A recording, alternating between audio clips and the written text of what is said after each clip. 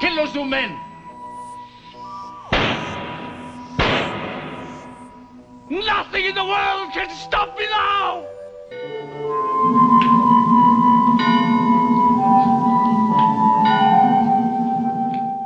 Welcome to Who Worth Watching, where we're diving deep into the classic series to see what's still worth watching for a modern audience.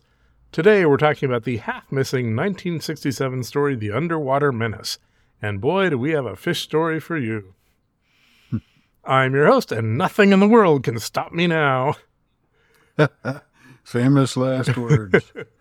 My co-host is Guy, who is famous for organizing the first fish union. How are those union dues going, Guy?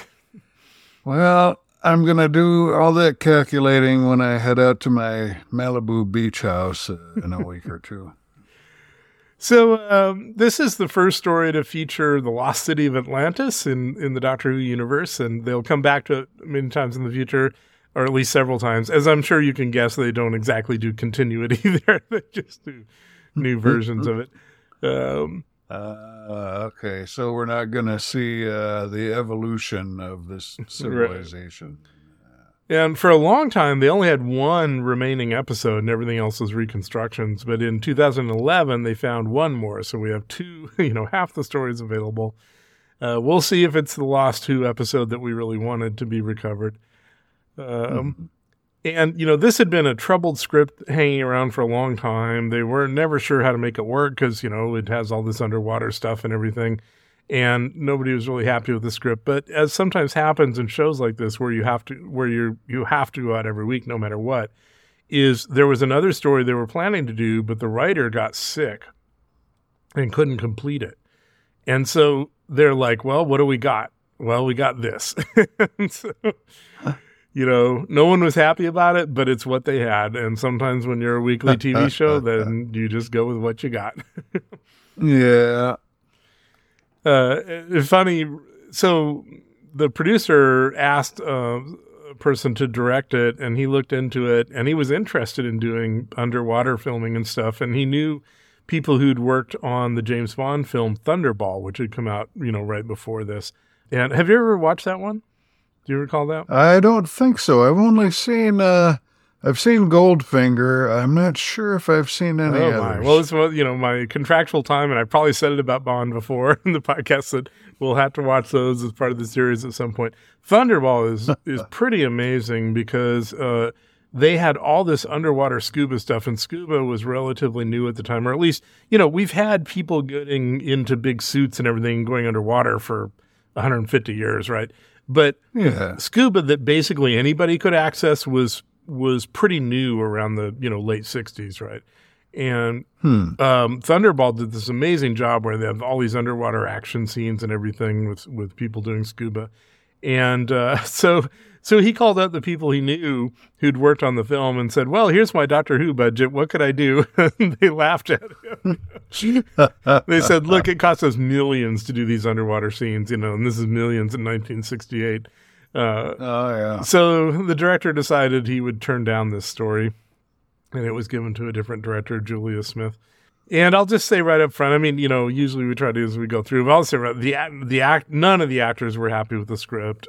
Patrick Troughton disliked the story. He disliked the costumes. He didn't like the director. And he was especially unhappy with her approach to an extended underwater sequence that I'm sure we'll mention as we go along. So let's see how you feel about all this. All right. Yeah, Troughton disliked the story. It seemed like a fairly standard, maybe a cut above average Doctor Who story from what I've seen of the show so far. Well, you might like it more than most. What I would argue, and we talk about as we go through, is that I feel like it was sort of a mishmash of, literally a dozen different story tropes, we've had in Doctor Who. Like, there was nothing really original in there. Yeah. Well, I don't know. Yeah. The Dr. Zaroff, his plan, I'm not sure if we've seen anything quite like it before off the top of my head. Although I'm going to say, if you don't like the Dalek plans and you like his plan, I don't know. Well, I don't know that I necessarily like it, but it was sort of a breath of fresh air, I thought. Okay, well, let's get into episode 1. So the Highlander, Jamie, has joined Ben and Polly as a companion. I noticed that because first of all, we saw this before with Dodo, right, where she started out with kind of a thick accent and they immediately had her get rid of it. In Jamie's case, he wasn't intended to be a permanent character, so he had this kind of thick Scottish accent.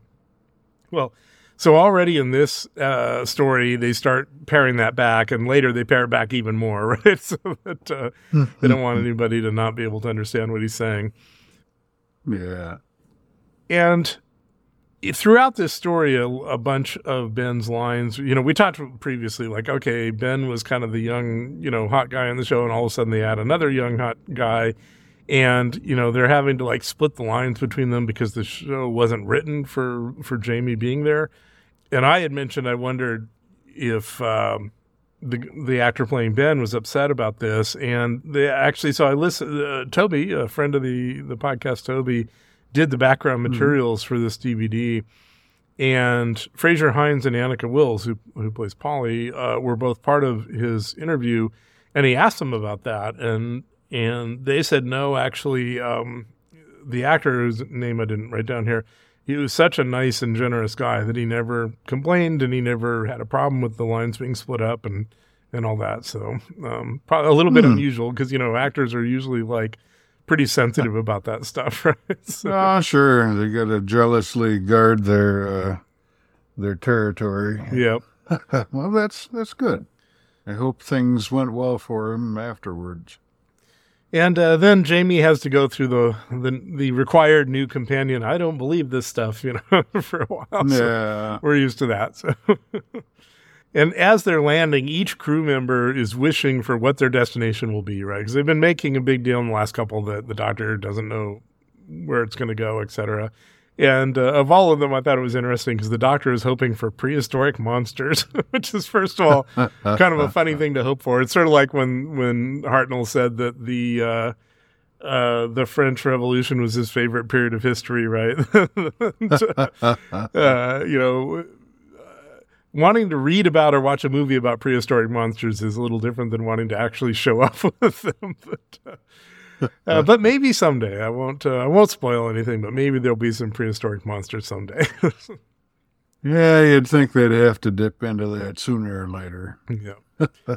So they land on a typical English rocky coast, but the doctor assures us it's not Britain because the rock is young volcanic, only about 25 million years old. So I'm glad they took the cast to some other island.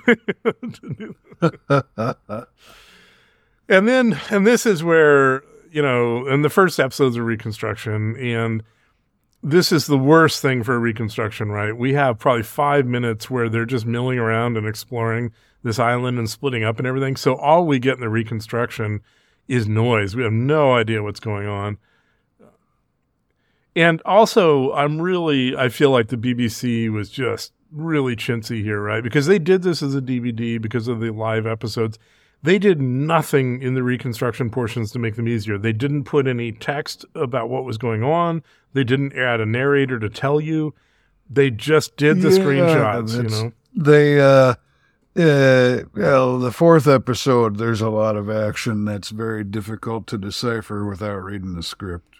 And I just feel like, geez, if you were going to the cost and, the effort of doing a DVD, why not put in some text that tells people what's happening? I mean, it wouldn't be that hard. And I turned on the subtitles and it was just the dialogue. There was no, nothing was described. Very frustrating.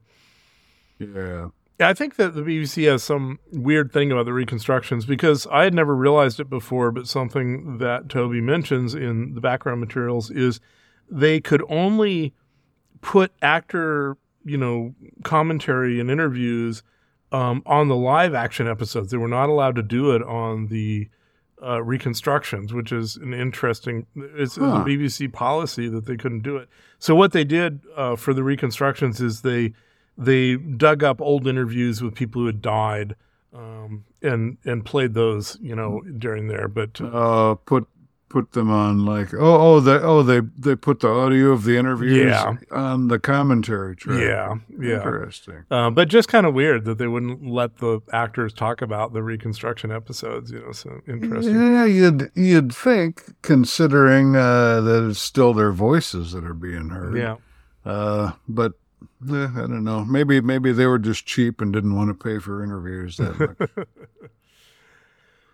So, this being a Doctor Who story, the first thing that Ben and Jamie do is leave Polly.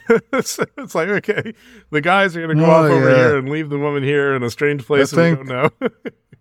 I think she's exhausted and she can't go on or something. And so we'll just leave you here. 20 steps from the TARDIS. And Polly then finds her way into some caves in the rock, and she screams about something. And I'll say, this is a really disappointing story for Polly, right? Up to now, she's been the kind of, the new woman, the, take charge, et cetera, especially in the Highlanders, right? She came up with all the plans, and, every time the other woman she was with wanted to give up, she's like, no, we must go and do this and that. In this one, she's Susan, right? She screams, she doesn't do much. Yeah, there's one part, I think maybe the third episode, where she's got an opportunity. There's a fight between two really guys, and you keep waiting for her to, grab a rock. Yeah, we'll get there. But she's behind the bad guy while he is trying to stab her friend, and she does nothing, and she screams. And it was just like, this is not Polly, right? It's what I would say is the writer of this episode did not know this character, right? And she didn't, for whatever reason, have an opportunity to make changes or something, because it's just not her character. And anyway, so then in this, you have no idea what's going on in the Reconstruction, but the Doctor finds some pottery on the shore, and he's surprised because the pottery is reasonably new. You can tell it was fired not that long ago, so it's not like millions of years old. It's actually fresh, right? And again, it's really hard in the Reconstruction to know what's going on here, but somehow in the next 30 seconds, the entire crew in 3 different locations manages to be captured and put together into some kind of elevator that's going down. There's nobody else there, just them. And the elevator descends a long way. And in fact, they go far enough down that they end up unconscious. Yeah, it's nitrogen. I think they said. Caisson's disease, which is a diver's thing, right? When you come up too quickly and the nitrogen expands, and it causes you problems. So they're going down quickly. The same issue. So when they wake up, they're in some room, and Polly predicts that they're around 1970 or so because she finds some kind of souvenir from the Mexico Olympiad.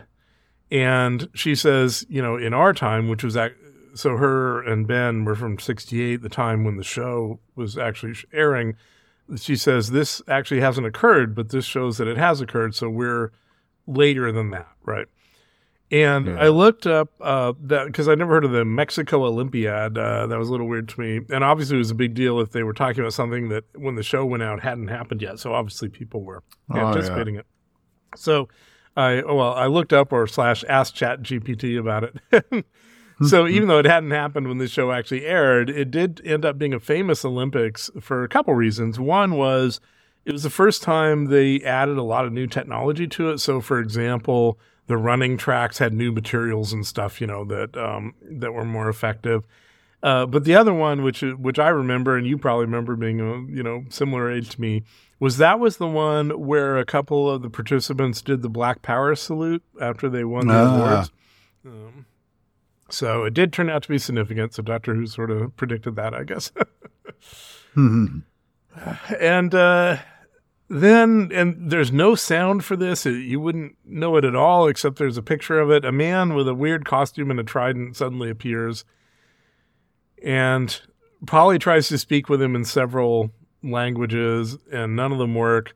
But then Jamie figures out that he speaks Gaelic. And there's 2 things here, but this never comes in again. There's no Gaelic again. There's no explanation of this. The only reason for this guy to speak Gaelic and Jamie to be able to speak to him in Gaelic is because they needed to give Jamie something to do because he was not originally in this episode, right? And then they're taken to a room that has some food in it, and the doctor just goes crazy. He's like snarfing up this food and, just raving about it and calls it ambrosia. And then he tells them that it's plankton, little stuff from the sea. Yeah, it doesn't sound, too appetizing to me. I'm guessing it just tastes like seafood in general, which some seafood I like, but there's a good deal of it I'm not that interested in. I'm a fan of most seafood, but yeah, what it actually made me feel like was the old episode where, they were being mind controlled by the brain thingies, and so they thought that they were eating great food or, in an amazing lab and all that kind of stuff. Because he just goes on about it in such an incredible way. And even, like Ben and Polly are like, well, he never talks about food. What's this about? But there does turn out to be a plot point here. Although it's a little tenuous. Yeah. Well, we'll get to that. Yeah. And then some kind of leader shows up, and I think this is Ramo. There's multiple levels of leadership we deal with here. And he's wearing, this is... what I'm going to say what this whole story is, and the director and the people doing the sets and the costume, they were ambitious, but it's just one where the ambition and the execution don't match up. Yeah. I mean, for 2 of the episodes, we only see the stills. Right. But then there is it's that underwater scene that you touched on a little earlier. I was fairly impressed by that, but well, here, and again, this, because I'm thinking Aztecs right here, because you have these people with headdresses and stuff, but the Aztecs had pretty impressive costumes, and here the headdresses are this kind of spaghetti or something popping out of their head. It's sort of like it's sort of like Medusa, but with spaghetti, and then and this comes back many times. They have these 3D fish masks on a stick, so it's like you were going to a costume ball, and you could put this fish thing in front of your faces. Right. Okay.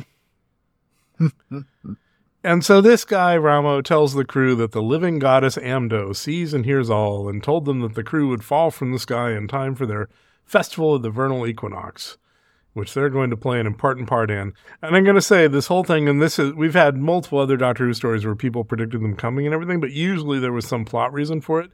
Here there is. There isn't. We never hear about it again. We have no idea why anyone would know they would be coming because they didn't know they would be coming. It doesn't make any sense, but okay, we'll just move on. But anyway, they're going to be playing an important part in this. And again, we're talking about, rituals and festivals. So again, I have Aztecs in mind. And of course, the Aztecs is sort of officially one of the podcast's favorite episodes of what we've seen far. So this story has something to live up to. And then we find out, and this really tenuous plot point that, the Doctor starts something that is already a trope for this Doctor, right? Which is he always comes up with, I have something important to tell the guy in charge. He's done that. This is maybe his 3rd time. I don't know. And he's only had like 3 stories or something. So he always comes, I got something important to tell the guy in charge so that he can get taken to the guy in charge. And one of the things he mentions here while he's trying to talk his way to talking to whoever's in charge is that he knows that there's a Dr. Zaroff that must be here. And why does he know that? Because only he could have created that seafood. Okay. Yeah, nobody else could make plankton taste this delicious. Ramo isn't interested. So there's and this is another weird plot thing in this, and the actress was part of the interviews behind the scenes. So there's this young, literally 16-year-old actress, and she plays the character called Ara. And all she does in the story is like take messages between people and stuff. It's kind of weird. Yeah, she just instantly becomes the interloper's little helper, right? But she does explain that later on. But yeah, it's still surprising doesn't exactly make sense at first. So she shows up and gives the doctor gives her, suddenly he knows he can trust her for some reason, and he writes something on a piece of paper for her to give to Zaroff. And later we'll see the message turns out to be, "Vital secret will die with me, Dr. W," signed Dr. W. And I know you're going to try to use this as proof for your case, but you anticipated my objection. In the last story, he was like Dr. Wittgenstein or something, remember? So Dr. W could be something else. Well, there was Dr. Ver, I think, but that turned out to be German for who. So, I don't know. I think the denial is getting pretty deep here. So, meanwhile, it turns out that the crew is being sacrificed as part of this festival. And it's really hard to understand the reconstruction, what's going on. They have them laid out on some kind of slabs, but theoretically they're going to be put into the water. We see a picture of a shark. But the slab, I couldn't understand how the slabs were going to, maybe they were going to rotate up or something. I don't know. But I will say, because James Bond, we already talked about the James Bond connection to the underwater filming, and I think there are several James Bond things that come up, and one of them is the drop them in the water with a shark, right? That was a classic James Bond trap thing. Oh, yeah. And of course, it was famously built upon in Austin Powers, here with the all I wanted was sharks with frickin' laser beams on their heads. Also, the one I always think of is The Simpsons. They had this great episode, and I haven't watched it in decades, so it was decades ago, which was with mobsters, right? And there's this weird guy with this 70s house he's built that's very odd and everything, and he's really into fish, and and mobsters are part of the story. And at some point, the head mobster, was like, "I thought you said he sleeps with the fishes." And the guy was like, "No, I meant he sleeps with the fishes." I think that was Troy McClure, one of Phil Hartman's characters. Yeah. And while we're talking about The Simpsons and James Bond, one of my favorite lines from The Simpsons, I've only seen like the first 10 seasons, give or take. But they had a James Bond villain character named, I think it was Hank Scorpio, and Homer went to work for him. And at one point, Scorpio has this Mr. Bont tied to a table, and he says, "Scorpio, you're a madman." Scorpio says, "I wouldn't point fingers, you jerk." For some reason, that just always makes me smile. Yeah. So, they're about to be sacrificed to this shark, but Dr. Zaroff appears and he stops the sacrifice because he wants to know about the doctor's message. Now, reasonably, logically, he doesn't care if all the rest of them are killed. He just wants the doctor saved, but he does upset the priest or whatever. He's like, "Oh, you're screwing with our traditions. You can't do this." And he's like, "You can sacrifice the rest of them. I just want the doctor."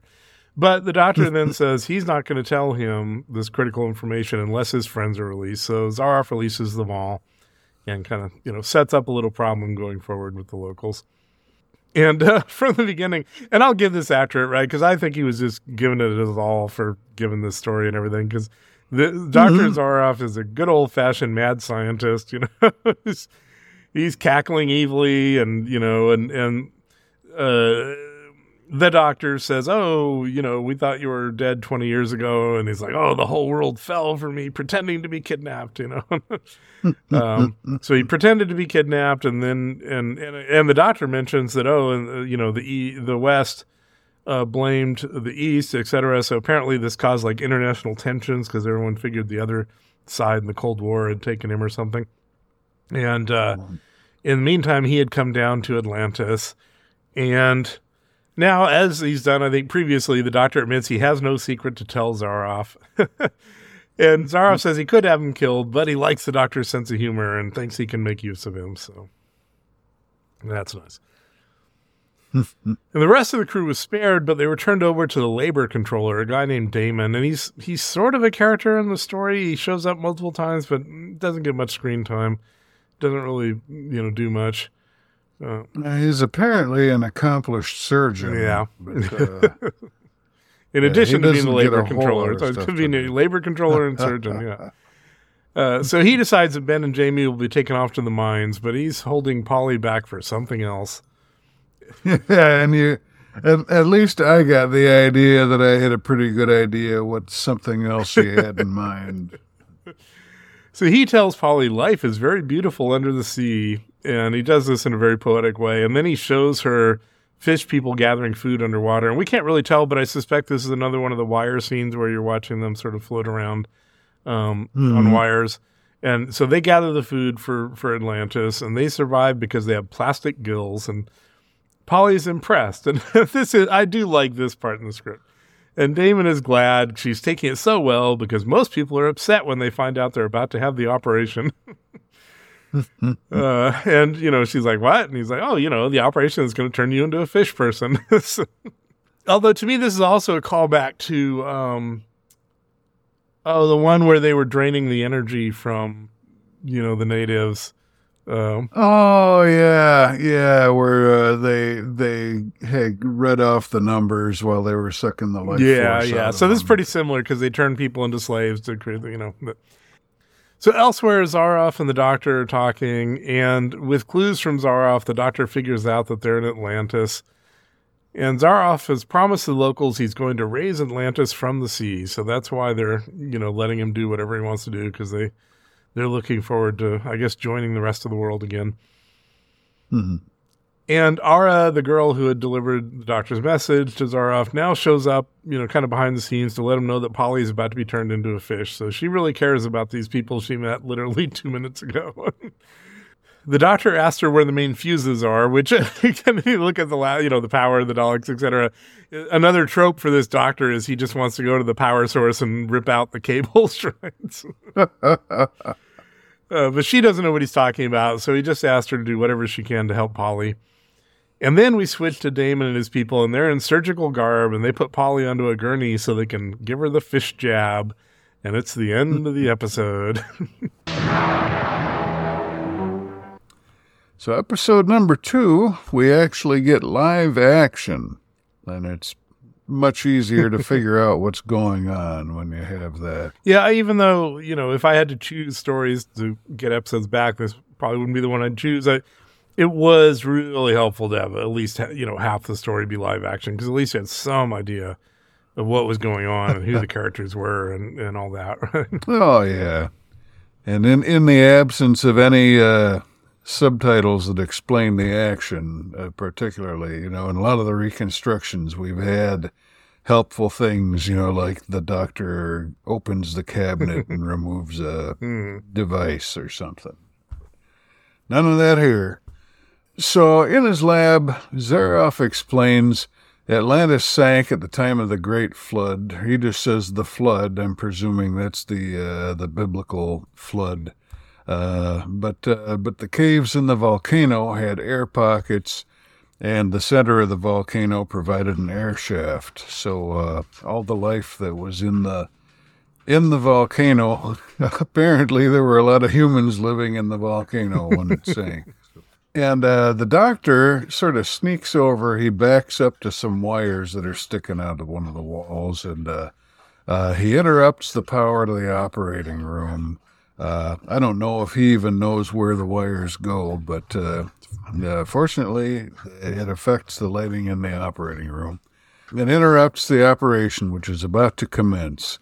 And Damon, who is the labor controller and apparently chief of surgery, he's just about to get started on poor old Polly, but now he has to go check on what Zaroff is up to, because I guess Zaroff has deprived him of power, given him brownouts and whatnot in the past, maybe. Yeah, and I can see maybe he's annoyed about that, but logically, the operation consists of them giving her a shot, like in the neck. So they didn't really have to stop the operation because the lights went down, but it's convenient for us that they did, But, well, at some point they have to insert some plastic gills, I think. Maybe. So I guess I was assuming some that came out of the cutting shot, but going I on suppose there. it might be a separate procedure.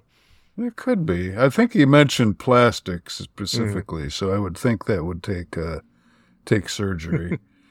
But then I've been playing Cyberpunk the last week or so I may be just in that frame of mind of the body modification and all that.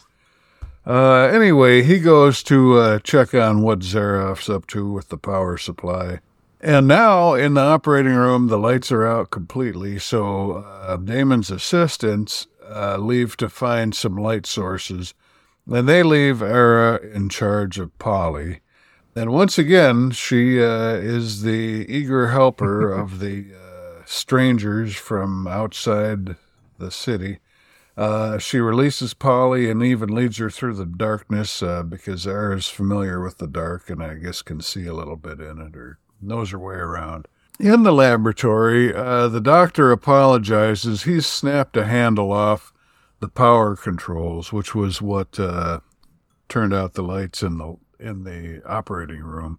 He says he was clumsy, he apologizes, but Damon realizes this is not an accident. And that makes Zaroff suspicious when Damon calls out the doctor. So he's going to keep the doctor right in his lab with him as his guest. The doctor wanted to try and wangle his way into following Damon back to the operating room and see what kind of chaos he could start there. But now Zaroff is going to keep the doctor close at hand for now as his guest. And he reveals that to make the Atlanteans accept him, he made them a deal. In exchange for not sacrificing him, he would lift Atlantis from the ocean. And somewhere along the way, I didn't put this in my notes, but somewhere along the way, we found out that Zaroff had taught Damon everything he knows about science and presumably surgery. Because Damon, I guess, is a native Atlantean and not well-versed with modern technology except what Zaroff taught him. Mm-hmm. But Zaroff's going to lift Atlantis from the ocean. But technically he's not going to lift Atlantis so much as lower the oceans. And he's going to do that by draining them into the Earth's crust. Now the doctor says, well, the crust is pretty thick and below it there's this molten core of whatever it is. And he says this is going to superheat the water, convert it into steam, and blow up the world, which I'm not sure that would actually happen. I mean, something bad might happen, but would the world blow up? Especially remember, the Daleks have already sort of mined out the center of the planet, so that stuff might all be gone. Yeah, it's a pretty big planet, though. They couldn't have put too much of a dent in it in the short time they were there. So Zaroff confirms. Now, this is kind of a fun little counterintuitive thing for me because I figured Zaroff was going to say, no, I've done all the calculations and that won't happen. But no, he says, he agrees. He says, yes, this is exactly what I'm planning. And, apparently it doesn't matter much to him that it means he'll die along with everybody else on Earth. He says this will fulfill his promise to the Atlanteans, and it'll also fulfill what he says is the scientist's dream of supreme power. See, to me, supreme power that lasts about a second isn't really, I don't know. I don't think I'd take a lot of satisfaction from it in that 1 or 2 seconds that I had. Then we see down in the mine, the foreman is there, and he introduces Jamie and Ben to two of the miners who are going to show him the ropes. These are Sean and Jacko, and Sean is the most Irish of the Irish. He's just very, very Irish. And when the foreman got there, he saw Sean and Jacko were looking a little suspicious. They were whispering, maybe conspiring about something. So he searches them. But Sean's a slick one, so while the foreman's searching Jacko, Sean hands off his contraband to Jamie, who takes it in good faith, I guess. And then this foreman searches Sean, doesn't find anything. After the foreman leaves, we find that what Sean handed to Jamie was a compass. which is useful in the mines, but also not permitted in the mines. And the penalty is pretty severe, we're led to infer from this. Also, unless I missed something in the last episode of Reconstruction, this compass never comes up again and is never important in the stories. Yeah, I think you may be right about that. Yeah, they don't seem to actually use it for a whole heck of a lot when it might actually be useful. Maybe that's just stuff that, that happens off camera, I guess. We'll say that. So back in the lab, Damon has returned to report that Polly has escaped because Ara let her out. He doesn't know that part. He just knows that she's gone. Damon explains to the doctor that their human labor for Atlantis is easy to obtain because they get a lot of shipwrecks around here, I guess. And who knows, maybe they even influence a few of them into happening. The doctor eventually does a little trick with a test tube. He pours some liquid out of it that releases this noxious cloud. It distracts Damon and gives the doctor a chance to beat feet out of there. Yeah, I'm assuming he combined, one chemical with another or whatever to, but we don't really get to see what he does. He just... Yeah, I mean, it might have been there, and I just didn't have the keen observational powers to notice it. But to me, it just looked like he poured out a test tube. But a big cloud of stuff comes out of it, and that gives him a chance to sneak off. Back in the temple with the big goofy god statue that they've got in there, Amdo, it's a statue of, Ara has brought Polly here to this big statue and tells her to hide on it somewhere and be quiet. It's big enough and in an elaborate enough setting. It's like a huge statue in itself, and then it's got like walls around it, so there's a little space where you could hide behind it, or there's stairs next to it. Was there a statue or just the huge face? I only really noticed the face. Well, it was just a big face statue, but I don't know if they were trying to imply that there was the rest of the body there or not. I just assumed it was only the face. Okay.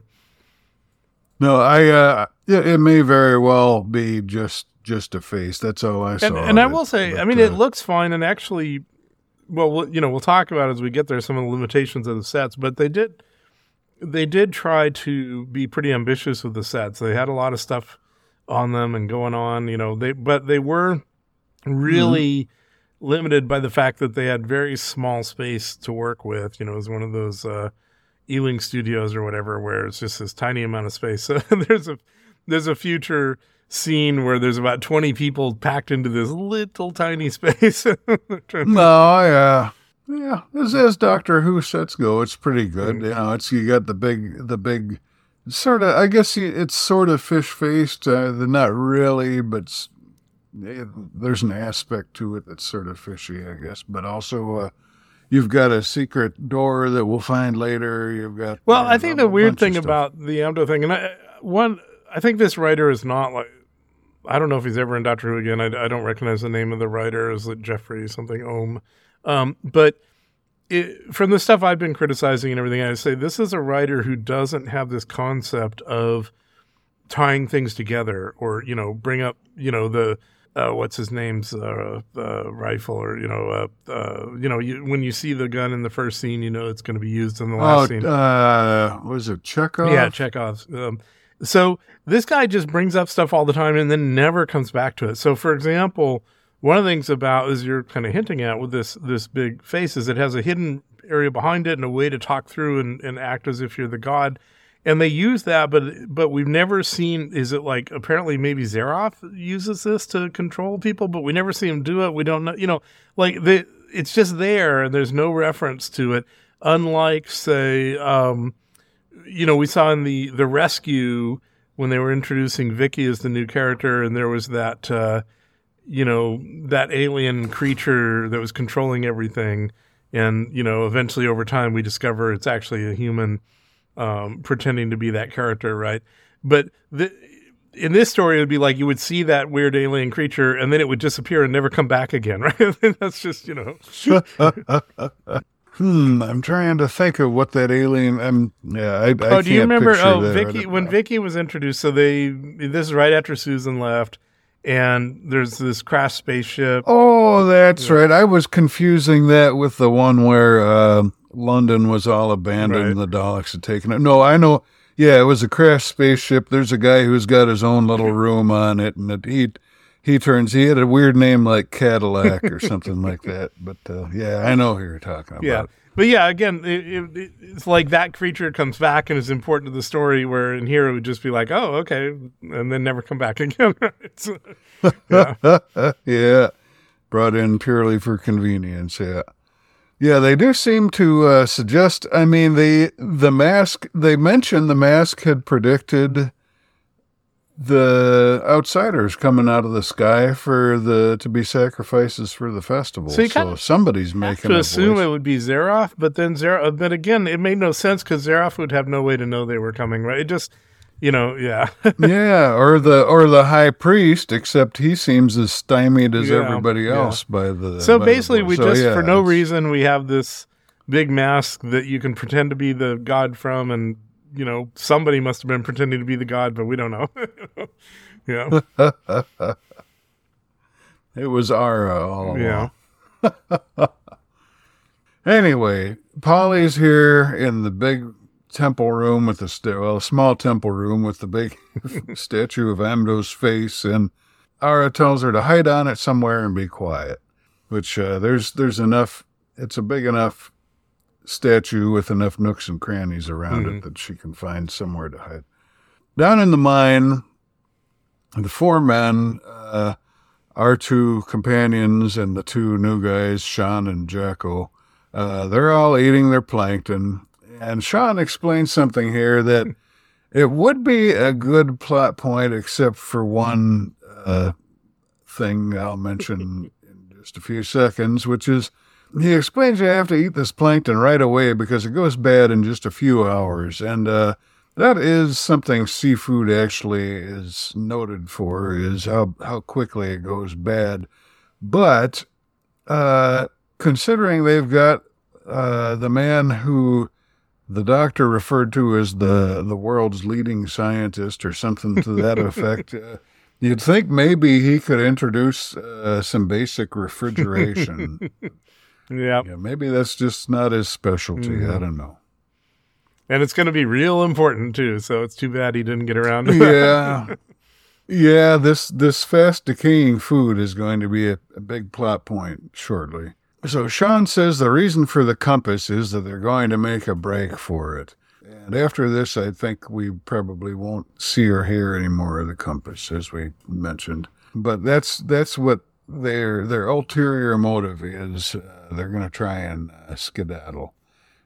Recently, they found a little side tunnel that no one seems to notice or use, even though it's like right in the middle of what's apparently a well-used hallway. Nobody has ever explored it. The foreman comes in. Suddenly, he's gathering up men for a lineup. He's going to pick crew for a special project that's come up. And he picks Sean and Jacko, but each of them in turn, he picks Jacko, tells him to go stand over in the approved guy's space or whatever, and Jacko immediately slips off into the tunnel there. And same goes for Sean. Ben and Jamie distract the foreman. They volunteer, and he says, "Oh, you guys are too new. We're not going to take you." And then as soon as he's done being distracted by them, they go and slip off into the tunnel too. So he's not terribly observant, and all four of our guys have now begun their great escape. And in the tunnel, Sean reveals they're all in now. Their cards are on the table. The runaway workers are killed on sight, so there's no going back. And presumably the workers who are caught with compasses are also killed on sight. We don't find that out explicitly. Then in a hallway somewhere, we see the doctor hiding from the guards. He's in some kind of wardrobe. And he comes out, and inside of that cabinet he was just in are more guard clothes, so he takes the opportunity to dress like one of them.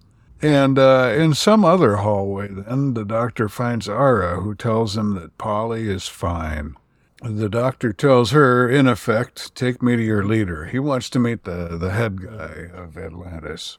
Then they hear people coming, so they hide behind some pillars, and it turns out to be Damon, the chief of surgery, and the junior priest, Ramo. He's not the head priest, he's just the assistant priest. And they just happen to show up here and stop to talk. And we find out through their conversation that Ramo is not a fan of Zaroff. He says he appeals to all that is base in our people. So the doctor furtively asks Ara to distract Damon so he can talk to Ramo. Now, since she's a resident here, she can just walk around like she's been walking through the halls all day long. And she mentions to Damon that she thought she saw that girl they were looking for somewhere near the market. That's enough to, he says, show me exactly where, and so forth. And then the doctor's got Ramo all to himself. He tells him that he knows the truth about Zaroff's plans, which intrigues Ramo, and so Ramo suggests they move off to talk somewhere more private. Back in the tunnel, our four men have found that the tunnel forks, so two of them go each way, and they make a little joke about it's an old song, you take the high road and I'll take the low road. And I don't remember how it ends. I'll be in Scotland before you, or I'll be in Glasgow, or something like that. But anyway, they make a little joke about that song. So if you know that song, that's memorable, I guess. Not a gut buster, but cute. Back in the temple, which Ramo had proposed as their secret meeting spot, the doctor and Ramo go in, and they're unaware that Polly is sleeping and hiding right nearby. The doctor explains Zaroff's crazy plan, and he takes a handy nearby pot of water and boils it on a handy nearby incense burner to demonstrate that pressurized water can explode the vessel that it's in, which it does with a surprisingly bright flash of light. I wouldn't have expected that, but I haven't actually tried blowing up a pot of water before, so it could be exactly what happens. I don't know. So he's demonstrating that it is feasible to blow up the world with steam. And then the doctor asks him if there's any way that he can speak to the main leader, whose name is Thaus. And Ramo will go see what he can do. He's going to try and arrange a meeting. Ramo, as we had found out, Ramo didn't like Zaroff to start with. So that gave the doctor the leverage he needed here, I think. Back in the tunnel, the men all reunite after a quick search down each hallway. They just went on for a certain distance and then turned back. But only three of them are there now. Jamie isn't there. Back in the temple, meanwhile, Ramo gives the doctor a priest outfit, which is very pleasing to the doctor, I guess.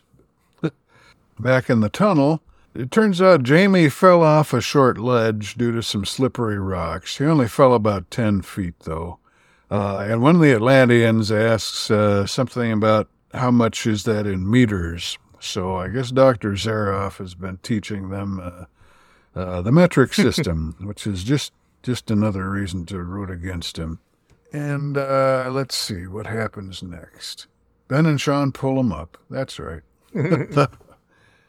So pretty, could have been a potentially catastrophic fall for him, but it wasn't. In the temple, Polly's awake now, and the doctor and Ramo have gone on their way. But now a door opens in the sort of the housing around the statue. A secret door opens, and it's the four men from the mine tunnel. The little passage they found leads right up to here. They're all reunited now, the four men and Polly, and she explains that she was slated to become a fish. In the government chamber, what we'll find out is a government chamber. It's just another narrow, tight little cramped chamber. It's not really something you'd expect the ruler of Atlantis to live in. But then again, they're just living in whatever air pockets they can find in these caves. You know, if they have an elevator to the surface, this just occurred to me. I don't know why it didn't occur to me earlier. They have an elevator to the surface. Why don't they just leave? rather than raising Atlantis, I don't know. Yeah, well, a weird little thing that would have kept them from having to answer that would be the way it would usually be done, is the TARDIS should have just appeared in Atlantis, right? So you didn't need an elevator to get them down to there. Right. And then you could say, well, these people have all been trapped and everything. But as you say, yeah, they could leave at any time, apparently, because they brought it. Yeah, so. Oh, well. Anyway, this is the chamber where the government meets, apparently, because Thaus, the leader, comes in, and he's got lackeys or cabinet members or who knows what. They come in, they all sit down, and the doctor is really trying to sell Thaus on, well, he's telling a true story, so what you would hope such a thing would sell itself, but the doctor says, when he talks of his project, have you noticed his eyes? They light up like this. Thaus says, what does this mean?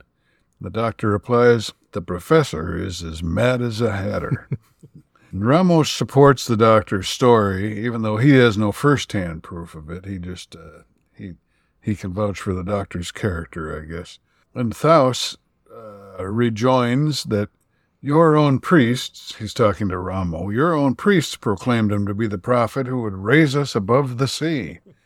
And Ramo says Lolam, he's the senior priest. He says he is old and superstitious.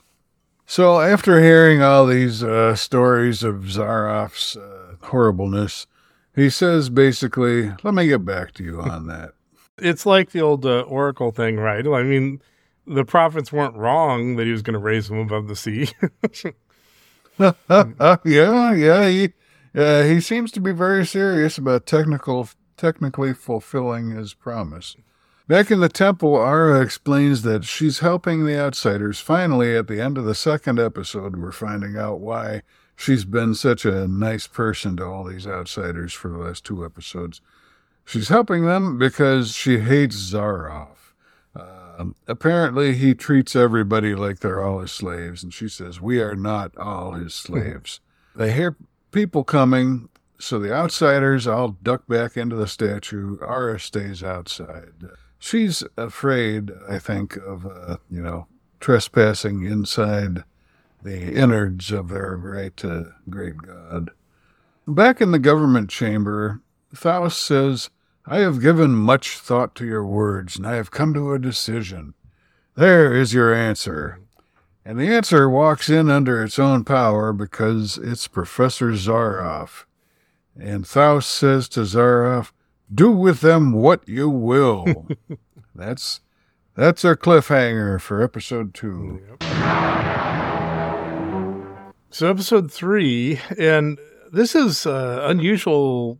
I'm not even sure it's happened before in early Doctor Who, because usually when they reprise the last scene of, the cliffhanger, they do it exactly the same way it was before. But this time we get a whole different shot where we see some guards open the doors and Zaroff comes in, and then we hear off screen Thaus saying, do with them what you will. And then Zaroff looks, forward to who we assume is the Doctor. Zaroff's kind of, talking to the camera, says, so you're just a little man after all, Doctor, like all the rest. And the Doctor and Zaroff argue for a bit, and Zaroff says it was a mistake not to let the sacrifice go ahead in the first place. And the Doctor and Ramo are now taken away, presumably to be sacrificed. And the leader of Atlantis does seem shaken. He does seem like maybe he trusts the Doctor a bit. But Zaroff reiterates that he has promised to raise Atlantis out of the sea. So he's always using the very precise language. And then we go to a temple area. And again, this is a case where they did a lot of work on this set. They have some nice columns and stuff, but it's, it's like 10 feet by 10 feet. So there's a bunch of people and a bunch of temple stuff and no real space. And, the Doctor and Ramo are going to be undergoing the sacrificial ceremony for Amdo. And there's an executioner with a big sword, and their heads are placed on the chopping block. So previously, it was going to happen by people being dropped into the water with sharks, but now we're going to cut off their heads. So I guess whatever works for the moment. I guess the vernal equinox has passed. The magic moment's gone. So the executioner raises the sword. Looks like it's all over for the Doctor this time. When from the huge Amdo mask comes a yell, and then Ben's voice saying he's Amdo, and everyone should bow down their heads and not watch as he accepts this sacrifice, which is a little odd because they described Amdo as a female god, but I guess they don't mind, who's doing the talking. Yeah, well, he doesn't have a really deep voice, so. So while everybody's put their heads down so they don't see him take the sacrifice, the Doctor and Ramo run behind the mask. And after that, seeing that the victims have disappeared, the priest declares it's a miracle. By the way, this priest, if you remember that one where they were playing I think it was the Celestial Toymaker, and they were playing the game, and there were different little side characters, and one of them was this kind of roly-poly guy who played this character who was like a little boy. Cecil. Yeah, this priest is the same guy. Oh, no kidding. Didn't recognize him. Very different character. Yeah. Boy, Cecil was a little smug bastard. And this is where we find out, as we mentioned earlier, there's a whole area behind the Amdo mask, and clearly Amdo was designed to trick the natives, and now we'll never hear about this again, except them using this space as their office.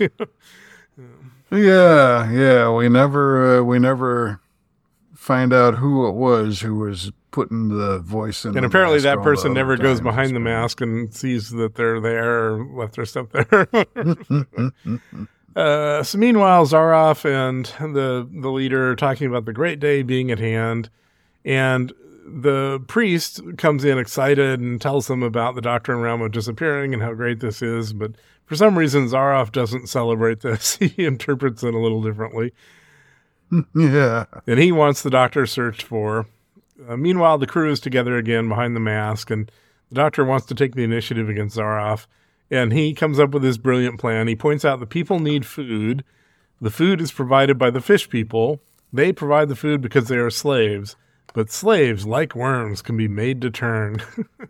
And first I was like, so if you're trying to probably be, modern or whatever, comparing the slaves to worms, maybe not the best, but I'd actually always wondered when I heard this phrase, the worm turns or whatever, like, what the heck is this? So I asked ChatGPT about it because I was like, is this something worms do that it's based on or something? And it said, no, it's nothing about that. It comes from a Shakespeare, Henry VI, Part 3.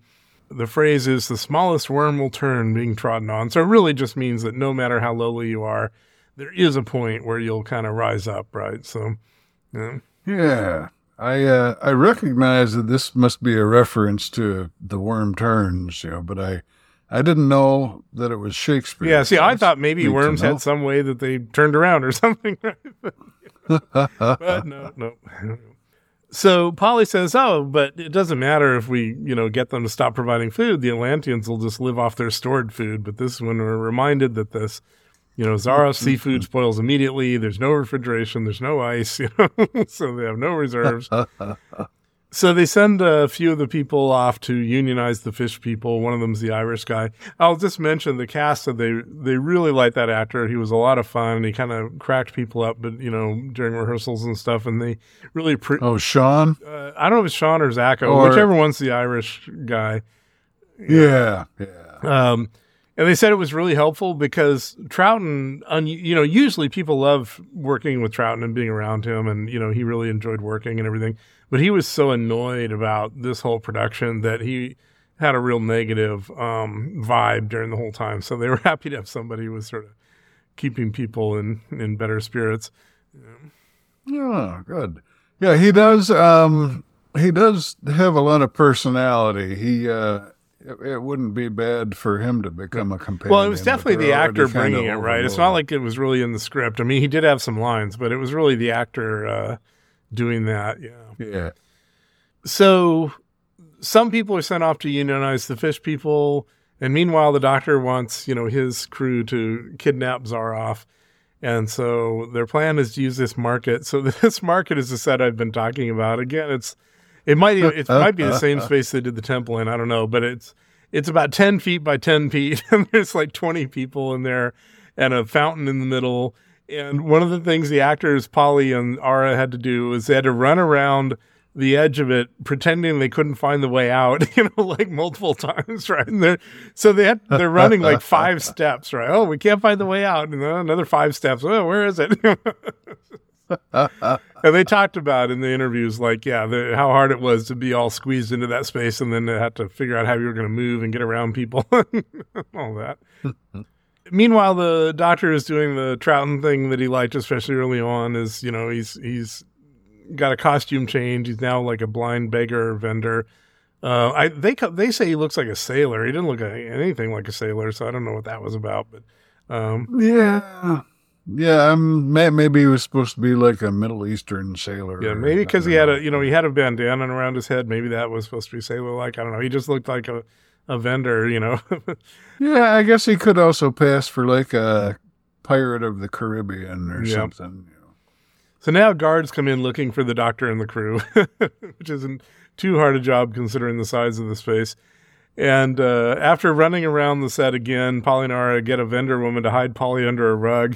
This is kind of weird because these guards immediately come over and they're suspicious that there's someone under the rug. So one of them with a trident stabs into the rug. And, but thankfully, even though, it should have done a lot of damage, it doesn't do anything to Polly. So no, From the dialogue immediately afterward, I didn't actually see any grabbing of the trident, but from the dialogue right afterward, I got the impression that the proprietress of the carpet shop must have stopped the trident before it punctured the rug, because she was saying, if you're poking holes in my rugs, how am I going to sell them? So but the way the guy stabbed, it sure didn't seem like that. And then, so the guards have been running around. They are in wetsuits, which the actors also said were very difficult to deal with. They're very hot and hard to get into and all this. But 2 of the guards in wetsuits turned out to be Ben and Jamie in disguise. And we never get an explanation of how they got the wetsuits. Presumably they knocked some people out or found a costume room or something. They found them in the same wardrobe the doctor found. That's true. So Zaroff comes into this marketplace, and again, for a place that's about 10 feet by 10 feet with all these people, it sure is the center of attention. So now Zaroff comes in searching for the doctor, and he takes Ben and Jamie as guards to help him out. So, and the doctor gets up and runs around the 10-foot set while Zaroff tries to get people to capture him. Yeah, and the guards get their hands on him at one point, but just for a moment, and then he slips out of their clutches because they're Ben and Jamie. And the doctor escapes with Zaroff following, and that turns out, that was the plan all along, right, to get Zaroff separated from everyone. And when Zaroff runs after them and confronts the doctor uses his recorder to blow dust, presumably, into Zaroff's face, and then Zaroff is surrounded by our heroes. He's just going to keep finding ways to use the damn recorder, isn't he? Meanwhile, the unionizers are talking to the fish people. Someday I can tell you my story of being a unionizer. I once was, but which may be surprising if you know me. And these fish people are floating around in this big water tank, and it's probably a big hassle. And I know they even talked about in the interviews, that whenever you're using water, you had to get a lot of permissions, and there was a lot of work involved and everything. But they're just sort of sitting there looking very unhappy, probably because the actors were, and their faces are covered with this sort of glitter stuff. They can't emote or anything. They have like goggles on and glitter thingies and fin thingies. And well, some of them have goggles, and some of them have these giant fish eyes that are very obviously just discs of paper that have been decorated to look like also eyes. One of the funny things, I don't remember if they've already been in them, but the costumes that Polly and Anna wear where they have where they're made out of shells, those were just made out of shell ashtrays that they tied together. And of course they said they were extremely uncomfortable to wear because they're just But I guess it's creative to use those ashtrays, which they said all the bars had them. So, you got to go with what your budget can fit. Yep. Now, usually when you're a unionizer, you're trying to butter up the people you're unionizing, but the Irish guy takes a different approach. He just keeps insulting the fish people and calling them names and talking about how stupid they are. Oh, yeah. He's making fun of them for being fish people, not like any of them volunteered for it in the first place. Yeah. But, so it is funny, though. It's very amusing. They end up throwing rocks or shells or something at him, and he's still making fun of them. It's practically the Monty Python, I fart in your general direction kind of thing. But then he explains to them the food situation and how they can choose to starve Atlantis. And in no time at all, they agree, which agreeing just because all you can hear from them talking wise is like these bubble sounds. So they just sort of nod and agree that they're going to turn on their masters. And now, well, see what you think. We mentioned it multiple times. We get what's, I think, supposed to be a major impressive set piece where, but for me, it's more like the cliff jumping part of the story, from the Daleks, whatever, which is, it does go on a bit. We have lots of wire work where they're supposed to be floating through the water. And again, I'm totally happy that they do the wire work and do this, but there's no dialogue. It just goes on and on. Presumably they're recruiting each other or telling each other the plan. Who knows? But it just goes on. I mean, literally, you could have spent 5 seconds and moved to another shot and we would have had all the information we needed, but it goes on and on. And there's this, I will say the music in this episode is not very good. It's a kind of early electronic music that's just sort of, that kind of thing. Yeah. I didn't really notice it, so I'll just take your word for it. Yeah, who knows? It didn't annoy me, at least. I'll cut some in here. But I will mention then, I want to get your reaction, but I will say the worst thing is not the people on wires. The people who are just like stuck on a shelf somewhere and supposed to be flapping their arms and legs as if they were sort of floating in place. It's really okay, and it keeps going and going. Okay, so you seem to have a little more positive reaction. So yeah, I mean, for a Doctor Who special effect set piece type thing, I thought, given some of the stuff we've seen so far in the show up to this point, or in the whole show, not just this story arc, I thought they did quite a good job. I thought the wire work was really good. In fact, at first, for the first several seconds, I was thinking, oh, do they really have people swimming in a tank? And then, you watch long enough and you start to twig to the fact that they're using wires. Right. But I thought, for Doctor Who, it's pretty damn impressive, I thought. Well, I call it ambitious, and then you just had to go from there for how successful it was. Certainly better than the Web Planet wire work, they did with, you remember they had the bees and the, and all that. But, well, did they even do wire work? That was just sort of like dancing. No, they did have some flying. Okay. It's the dancing that really sticks in my mind from that. Or just, it wasn't exactly dancing, just all the little florid gestures they made while they were talking. Right. So, I can certainly agree this is ambitious. And I think that, honestly, if they'd cut it to even 30 seconds of it, that it would work much better for me. But it's just as it goes on, and then you see more and more of the silliness of, like I said, people sort of on these shelves just flapping their arms and legs up and down and other stuff. So, One thing I noticed, too, is that they had a lot of columns of bubbles rising, and I was trying to figure out how they did that. Did they just, have that on separate film, and did they just, sort of overlay it on this film, or did they have aquariums in the background with aerators? Yeah, it's a good question. But it wouldn't surprise me if they did something like have a aquarium maybe in front of them or something that they were running bubbles through. But I didn't look closely enough, so good question. So meanwhile, Zaroff, having been kidnapped by the Doctor and company, is actually amused the Doctor had the nerve to kidnap Zaroff himself. So you always know it's a good villain when he refers to himself in the third person.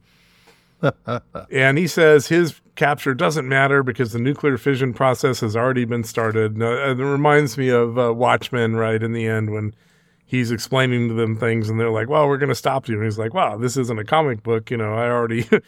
I wouldn't be talking to you if this hadn't already started, an hour ago or whatever, right? But the Doctor thinks Zaroff is bluffing because there's no way that Zaroff would be able to set this up and not be there to start it himself. Not technically, but because of his ego, right? Yeah. Yeah, this is the crowning achievement of science. He's got to be on hand for. Yeah. And then Zaroff has a heart attack, which... I watch a lot of these like true crime videos and arrest videos and everything. And one of the things that you do see, and it's one of the things that complicates something. Cops are used to every single time you put a person in cuffs. They're like, oh, you're breaking my wrists or my shoulders. I have this problem. I can't breathe. I can't breathe. It happens every time. And so that's what I'm reminded of here is like, suddenly Zaroff's like, oh, I'm having a heart attack. Yeah. And, the Doctor buys into it and he's like, well, Polly stay here. And then Polly and Ramo stay to look over him. And then all the strapping young men run off with the Doctor to. Yeah. Why have the strapping young men guard this guy? Right. Because they want to find where the nuclear reaction is going to start. And then Zaroff does this. I have to say, I think that for all the crap I've thrown at this and also, represented to the actors and everything, Zaroff is easily my favorite character in here. And now he really goes for it, right? Mm-hmm. He's like, oh, I'm repentant. I'm going to die. I want to pray to your God. Just help me do it. Get me up. And Ramo is skeptical and he's like, no, you're a good person. And I want to stand by your side so I can feel the aura of your goodness. I was like, that all sounds like he's reformed to me. Yeah.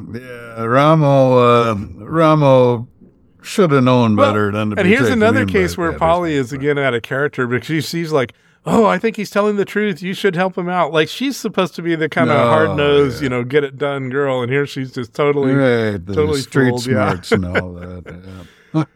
So, of course, as soon as he picks up Zaroff starts choking him, and then he grabs a spear. And this is what we mentioned earlier. Polly's behind Zaroff. She could knock him in the head. She could knock him over. She could grab the spear. She could do anything. And she just sits there and watches and screams a little bit, right? She does nothing. And this is pretty cruel. Zaroff, as soon as he knocks Ramo down, he just stabs him. I mean, it's off screen, but it is pretty cruel. Yeah, I mean, we see him have this spear, just pointing right down at his chest, and he just really drives it down. Yep. So, and then Zaroff decides to take Polly with him. Meanwhile, the Doctor and Ben and Jamie are in the temple, and Ramo stumbles in, so he hadn't totally died. And so he stumbles in and dies, and they realize what has happened. And now the Doctor sends Jamie back to find Zaroff and Polly, while the Doctor and Ben go on. And Jamie finds Zaroff and Polly, and he fights Zaroff. And this time, to her credit, Polly does pick up a styrofoam rock and hit Zaroff in the head. It doesn't do a whole lot, but at least she does something. Yeah. And elsewhere, Damon is with the Atlantean leader, Thaus, I guess. I just was never catching his name, or Taos, or however it was said. And Damon says the slaves are in revolt, and I was just totally disappointed that he didn't do the line the way it should be done. The slaves are revolting. And Zaroff now shows up and shocks the leader by saying any Atlanteans who defy him will be killed. And the guy's like, wait, I'm in charge and we're going to do X and Y. And, Zaroff's done with all the pretending. He says, they're my people now. I hold the whole world in my power. And the leader orders his guards to arrest Zaroff. And we've seen this even before in Doctor Who, right? When the guy in charge thinks the guards are loyal to him, but nope. Was that just what was the Power one? Of the Daleks, the one with the governor. Yep. Yeah, that was that just the last one we did? No, there was one in between.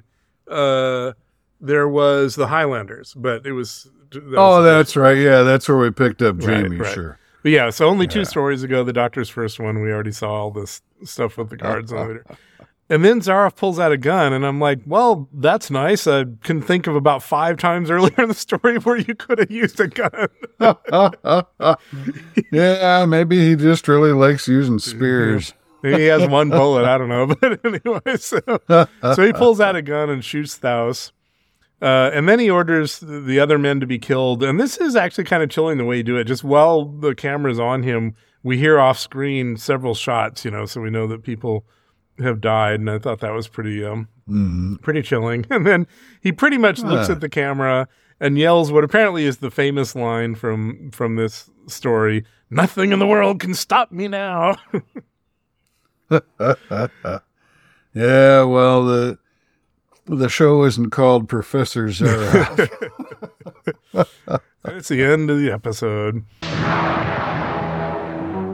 All right, well, episode 4 is here, and this one goes back to being a reconstruction, and worse yet, the half-assed BBC style of reconstruction. Yeah. They did at least have a lot of different photographs, which is nice, because some of the reconstructions have not had the variety of photographs. But without narrating the actual action in a lot of these scenes where there is a lot going on, it's very hard to follow. And I really, there was a lot of stuff I have an idea about until I read the scripts earlier today, from the Chrissy's transcript site. And they have good narration in there, or, marginal notes, whatever. Well, and again, I'll recommend, and what I sort of use just to experience the story in these cases is the audiobook where they do have the narration and everything. And one of the silly things about the way the BBC treated this is that it's also the BBC who put out these audiobooks with all the narration and everything. So, why not, combine the efforts you've already done and make this a better experience? But okay, whatever. It is what it is. Yeah. We're in this government chamber again where we originally met Thaus way back when. And he's in here. Now he's wounded but alive. So the Professor Zaroff didn't actually kill him. He just did a number on him.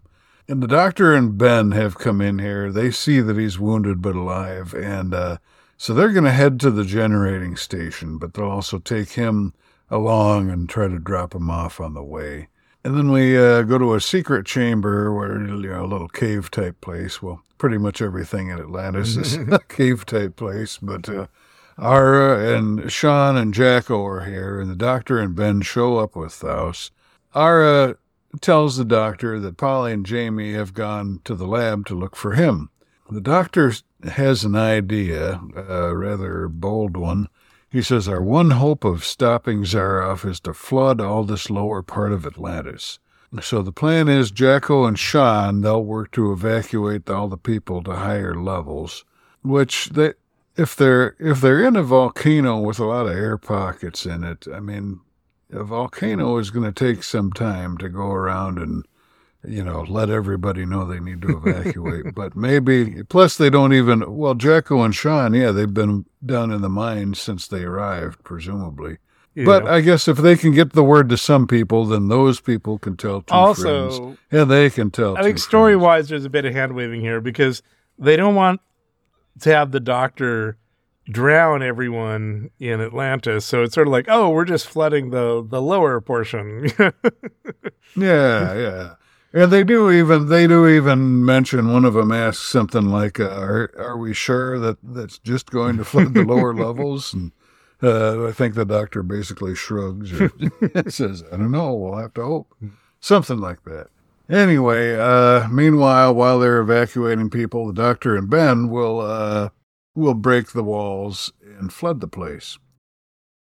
In the lab, Zaroff is getting reports from intercom systems from the various reactor maintenance stations. So I don't know where he got all this advanced technology. Maybe he just brought it with him when he came to Atlantis. So Zaroff's getting all his reports on the intercom from the reactor maintenance stations, and then he gets one disturbing report that some workers have abandoned their posts to look for food because they've heard rumors that starvation is imminent, which, they haven't even had time to get their bellies rumbling yet, but they're already out there. Well, it's scrounging possible for the that next plankton meal. doesn't fill you up as much as you might like. Yeah, and that's entirely possible. So at the generating station, the doctor and Ben, the doctor isn't dressed anything like a guard, but Ben has some guard gear, so they do the old fake guard, fake prisoner gag. The real guard, though, he challenges Ben for the password of the day, which he doesn't know, because he's been out working all day, he essentially says to this guard. So the guard says, "How do I know he's a wanted man?" Because that's the story, is that Ben has taken this wanted man in. He says, "Well, blimey, look at him. He ain't normal, is he?" Which the doctor makes a little remark about being slightly offended by that later. But so that seems to soften up the guard a little bit, because he ain't normal. And the doctor provokes the guard then by saying, "You don't know the password either." And, of course, the guard obligingly replies, "It's Oscar. Get him out of here." Which, of course, Oscar works on the next guard they run into. So then they get into the inner sanctum or whatever. Again, this is not everything is entirely visually clear here because of the reconstruction. But according to the script notes, he knocks out an engineer, and then we do hear the doctor talking as he's messing with the controls on the reactor. He doesn't have any idea what he's doing, but may as well try. And he does manage to screw something up real good. But we cut to the tunnel. Jamie and Polly, it seems they're starting to think they may be lost. And that's really all that cutaway scene does for us. Back in the lab, Zaroff gets a reading of a radiation leak, which is evidence that the doctor's messing around has had some actual negative consequences. In the tunnel where Jamie and Polly are, the vibration from the reactor is starting to make the walls break down. The collapse of at least the lower levels of Atlantis is imminent. So Jamie and Polly start looking for higher ground. In a different tunnel, meanwhile, you got Sean and Jacko and Ara, and they've got Thos on a stretcher. And there's noise, and we get some still shots in the reconstruction of the temple itself flooding. So Amdo, or whatever her name is going to have her temple desecrated a little bit, it looks like.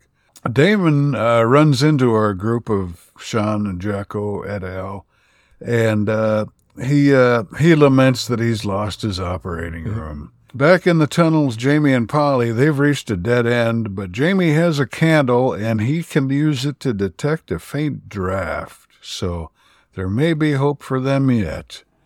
Or maybe they'll just die in the cold, cold water at the base of Atlantis. We'll find out. Then we see a cave where Sean and his group, they've managed to get up to this cave that's apparently on one of the upper levels, or at least above the lower levels. And there's a bunch of other refugees there from throughout the lower levels of Atlantis. Meanwhile, the doctor, and Ben arrive in Professor Zaroff's laboratory. And the doctor has another little gambit he does with all the professor still has a bunch of his henchmen around him. These are Atlanteans that he's persuaded to work with him. And the doctor says, they must be devoted to you to allow you to blow them all to pieces. So an engineer asks what he's talking about. He says, "What's he talking about, Professor?" The doctor explains the professor's plan to blow up the Earth and everyone and everything on it. And at that point, all the engineers clear out. Now it's just down to the doctor and Ben and Zaroff. So Zaroff goes and hides behind a barred gate and just slides down out of the ceiling. And that's his safety. He's planned for this eventuality very cleverly. And now all he has to do is wait for the ticking clock. But in this case, it's actually a rising needle on a dial. When it gets up to 1,000 units of something, he's got to push a plunger, which I don't think is standard equipment in a reactor control room, but he probably put it in there knowing that sooner or later he'd want to blow up the Probably world. based on Chernobyl. Maybe. And so back in the tunnel, Jamie and Polly find a wee hole, and they take a chance on it. And then back in the lab, Ben says that he has to go. And this struck me as a little bit surprisingly, uncharacteristic of Ben. He seems like the guy who'd stick around, not leave the doctor hanging. But he says he has to go, leaving just the doctor and Zaroff here together, separated by the Zaroff's cage wall that he's dropped down. The doctor disconnects the lights, and this is one of those things that really was not obvious in the reconstruction, at least not to me. What happens, according to the script, is Zaroff pulls out a gun, raises the gate, then the lights come on from emergency power, and Zaroff gloats about how he's got emergency power. But why he would raise the gate that is just open bars when he has a gun that can shoot through these very large gaps between the bars. I can only speculate that he has gun amnesia. I mean, he's only remembered once to use his gun when it would have been helpful many times. So, or like I say, maybe he had one bullet and he used that bullet, and that was it.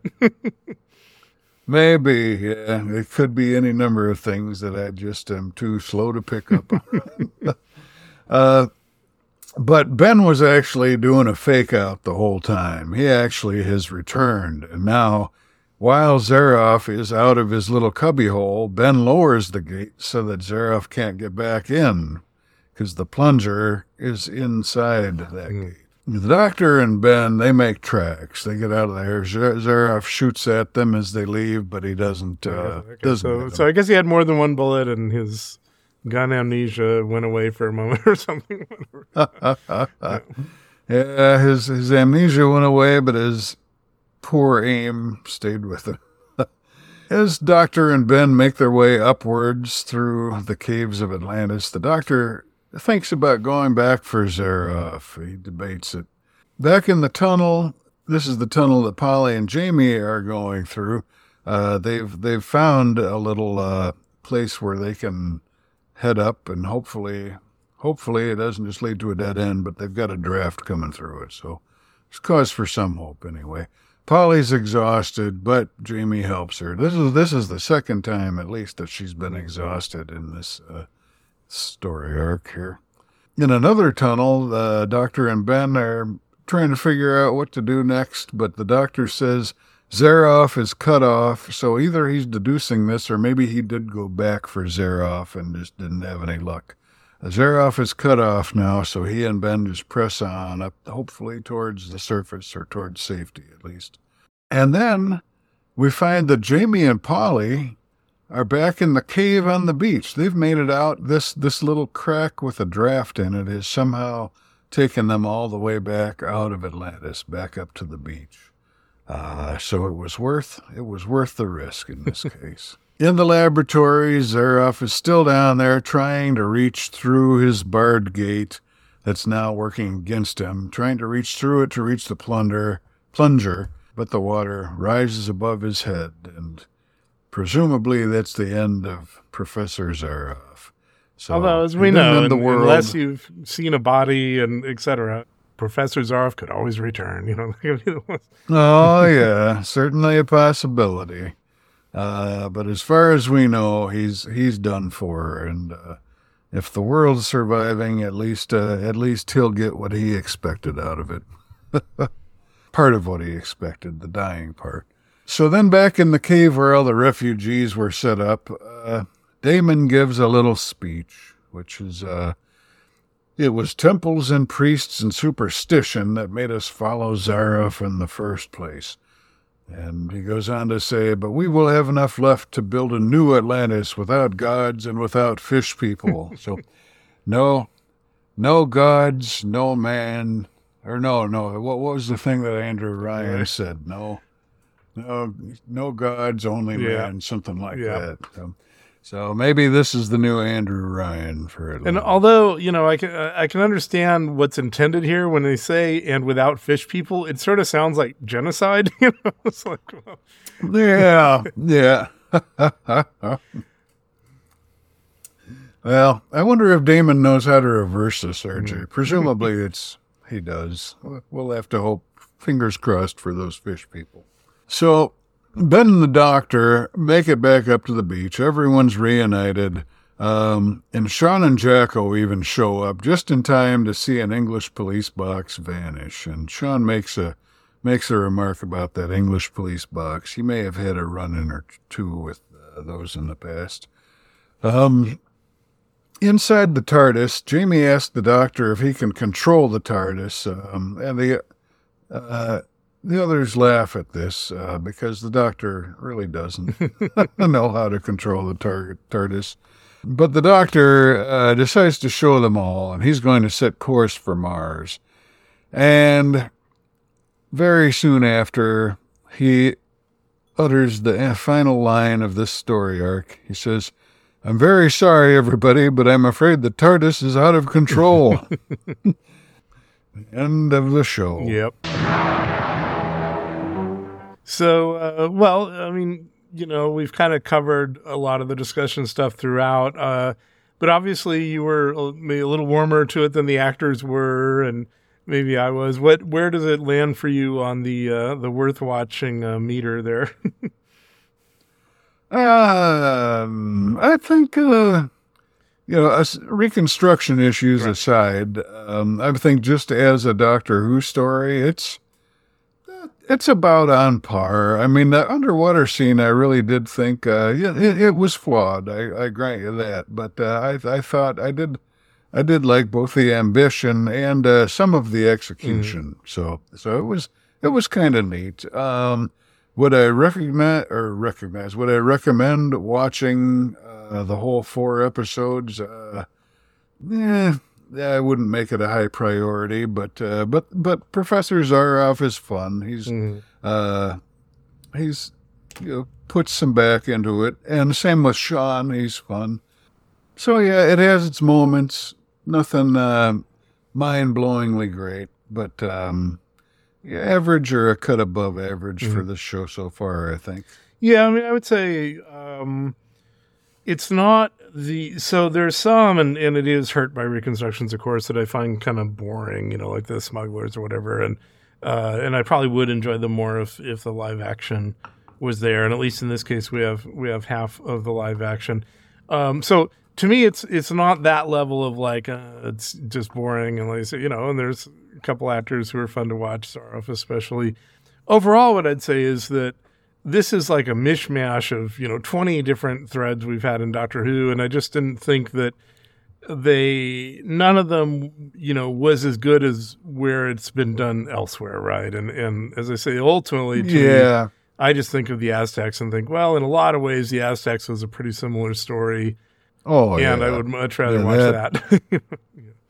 Yeah, if the choice is between that and this, hands down, go with a good old Tlatoxel. Right. He'll treat you right. But I liked it overall. But there's a lot of flaws, and we've discussed them amply. A lot of filler type stuff. A lot of what was the other thing I was going to mention?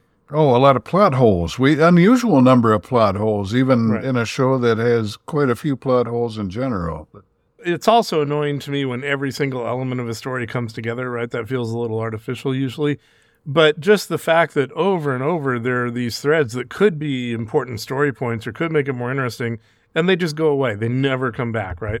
Or you have the magic gun, right? Well, when he wants to use it, it's there, and when it's inconvenient to the story, he forgets about it. It's just, it feels like the writer just didn't, or in the process of this thing being written and rewritten because it was a problematic script, that it just didn't have somebody who was sort of looking and seeing that things went through in a way that made sense, right? Right. So I think that's definitely an issue that makes it less satisfying. but definitely ambitious, and I certainly would feel a little bit different about suggesting someone see it if the full thing were available or if they had animation. And one of the things I could imagine doing, like we did our style reconstruction on it, is it would be interesting to really make it an underwater kind of BioShock-like thing, right? Where you're walking through tunnels and you can see the sharks and the people all around and all that. And obviously they kind of wanted that effect, But I think when you combine it with the reconstruction, it's like, no, unless you're a Doctor Who completist, I wouldn't bother. Now, was it the third episode? The third episode had both the underwater fish people and Zaref's line that you say is considered fairly legendary. So maybe watching the third episode by itself would be a route to take for somebody who's curious. That's true. I think that makes sense. You'll certainly get a sense of it. And I'm glad. That's why I am glad that one, the live action, was available. I mean, oh my God, that the fish sequence in reconstruction would truly be, because it goes on so long. There'd be a lot of quiet there because the fish people do seem to communicate mostly through hand gestures. It'd be 5 minutes of bubble sounds and that's it. So there you go. And once again, just listen to this podcast and don't worry about the rest. Maybe listen to the audiobook if you want. Now, the next one is also half missing, the moon base, but thankfully the missing episodes are animated. So, and going into it, I'll say this is one I have affection for. I haven't seen it in a while, so we'll see if it survives. But I think there's some fun stuff in here, so we'll see how that goes. Okay. Very good.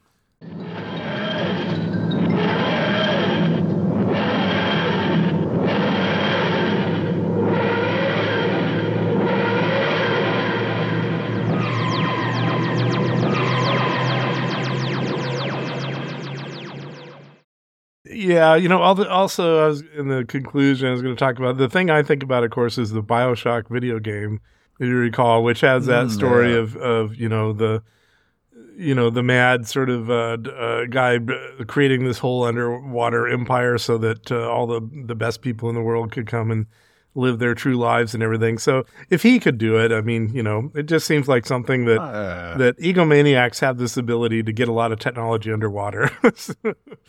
Yeah. Although Andrew Ryan had an actual plan, though. He had started like 15, 16 years before the events of BioShock, and I don't know if he was necessarily mad either. Ambitious, to be sure. Well, yeah. Now, a total digression, of course. One of the things I think is great about that game is that he is the bad guy as a person that I personally can agree with a lot of his philosophy, while also seeing, the results that can occur when you sort of take it to the extremes, right?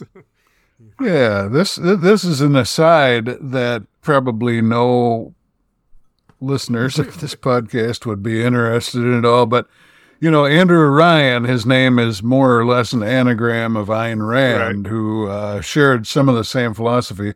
But, of course, how Rapture fell in BioShock is that Andrew Ryan essentially betrayed his own ideals.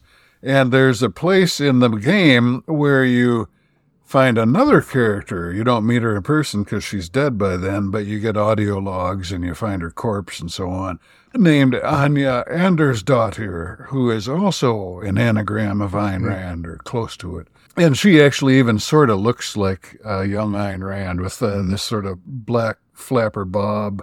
And but she actually has sort of a more principled approach, and she's trying to stand against Ryan, who has made it evident that he's betrayed his own ideals. Anyway, I thought that was interesting that Ken Levine, Levine, I think so. He came up with a pretty fun little game there. I really liked it. Yeah, I'll probably put this stuff after the credits, but it's definitely worthwhile. Also, I haven't played it. I don't know if you have. They did do a remake of it, or at least a upgrade of it or something. So I don't know if it's how well the graphics and everything are improved. But the remastered version. I don't think I've tried that yet. One of these days. I'm about due, I guess. You fool!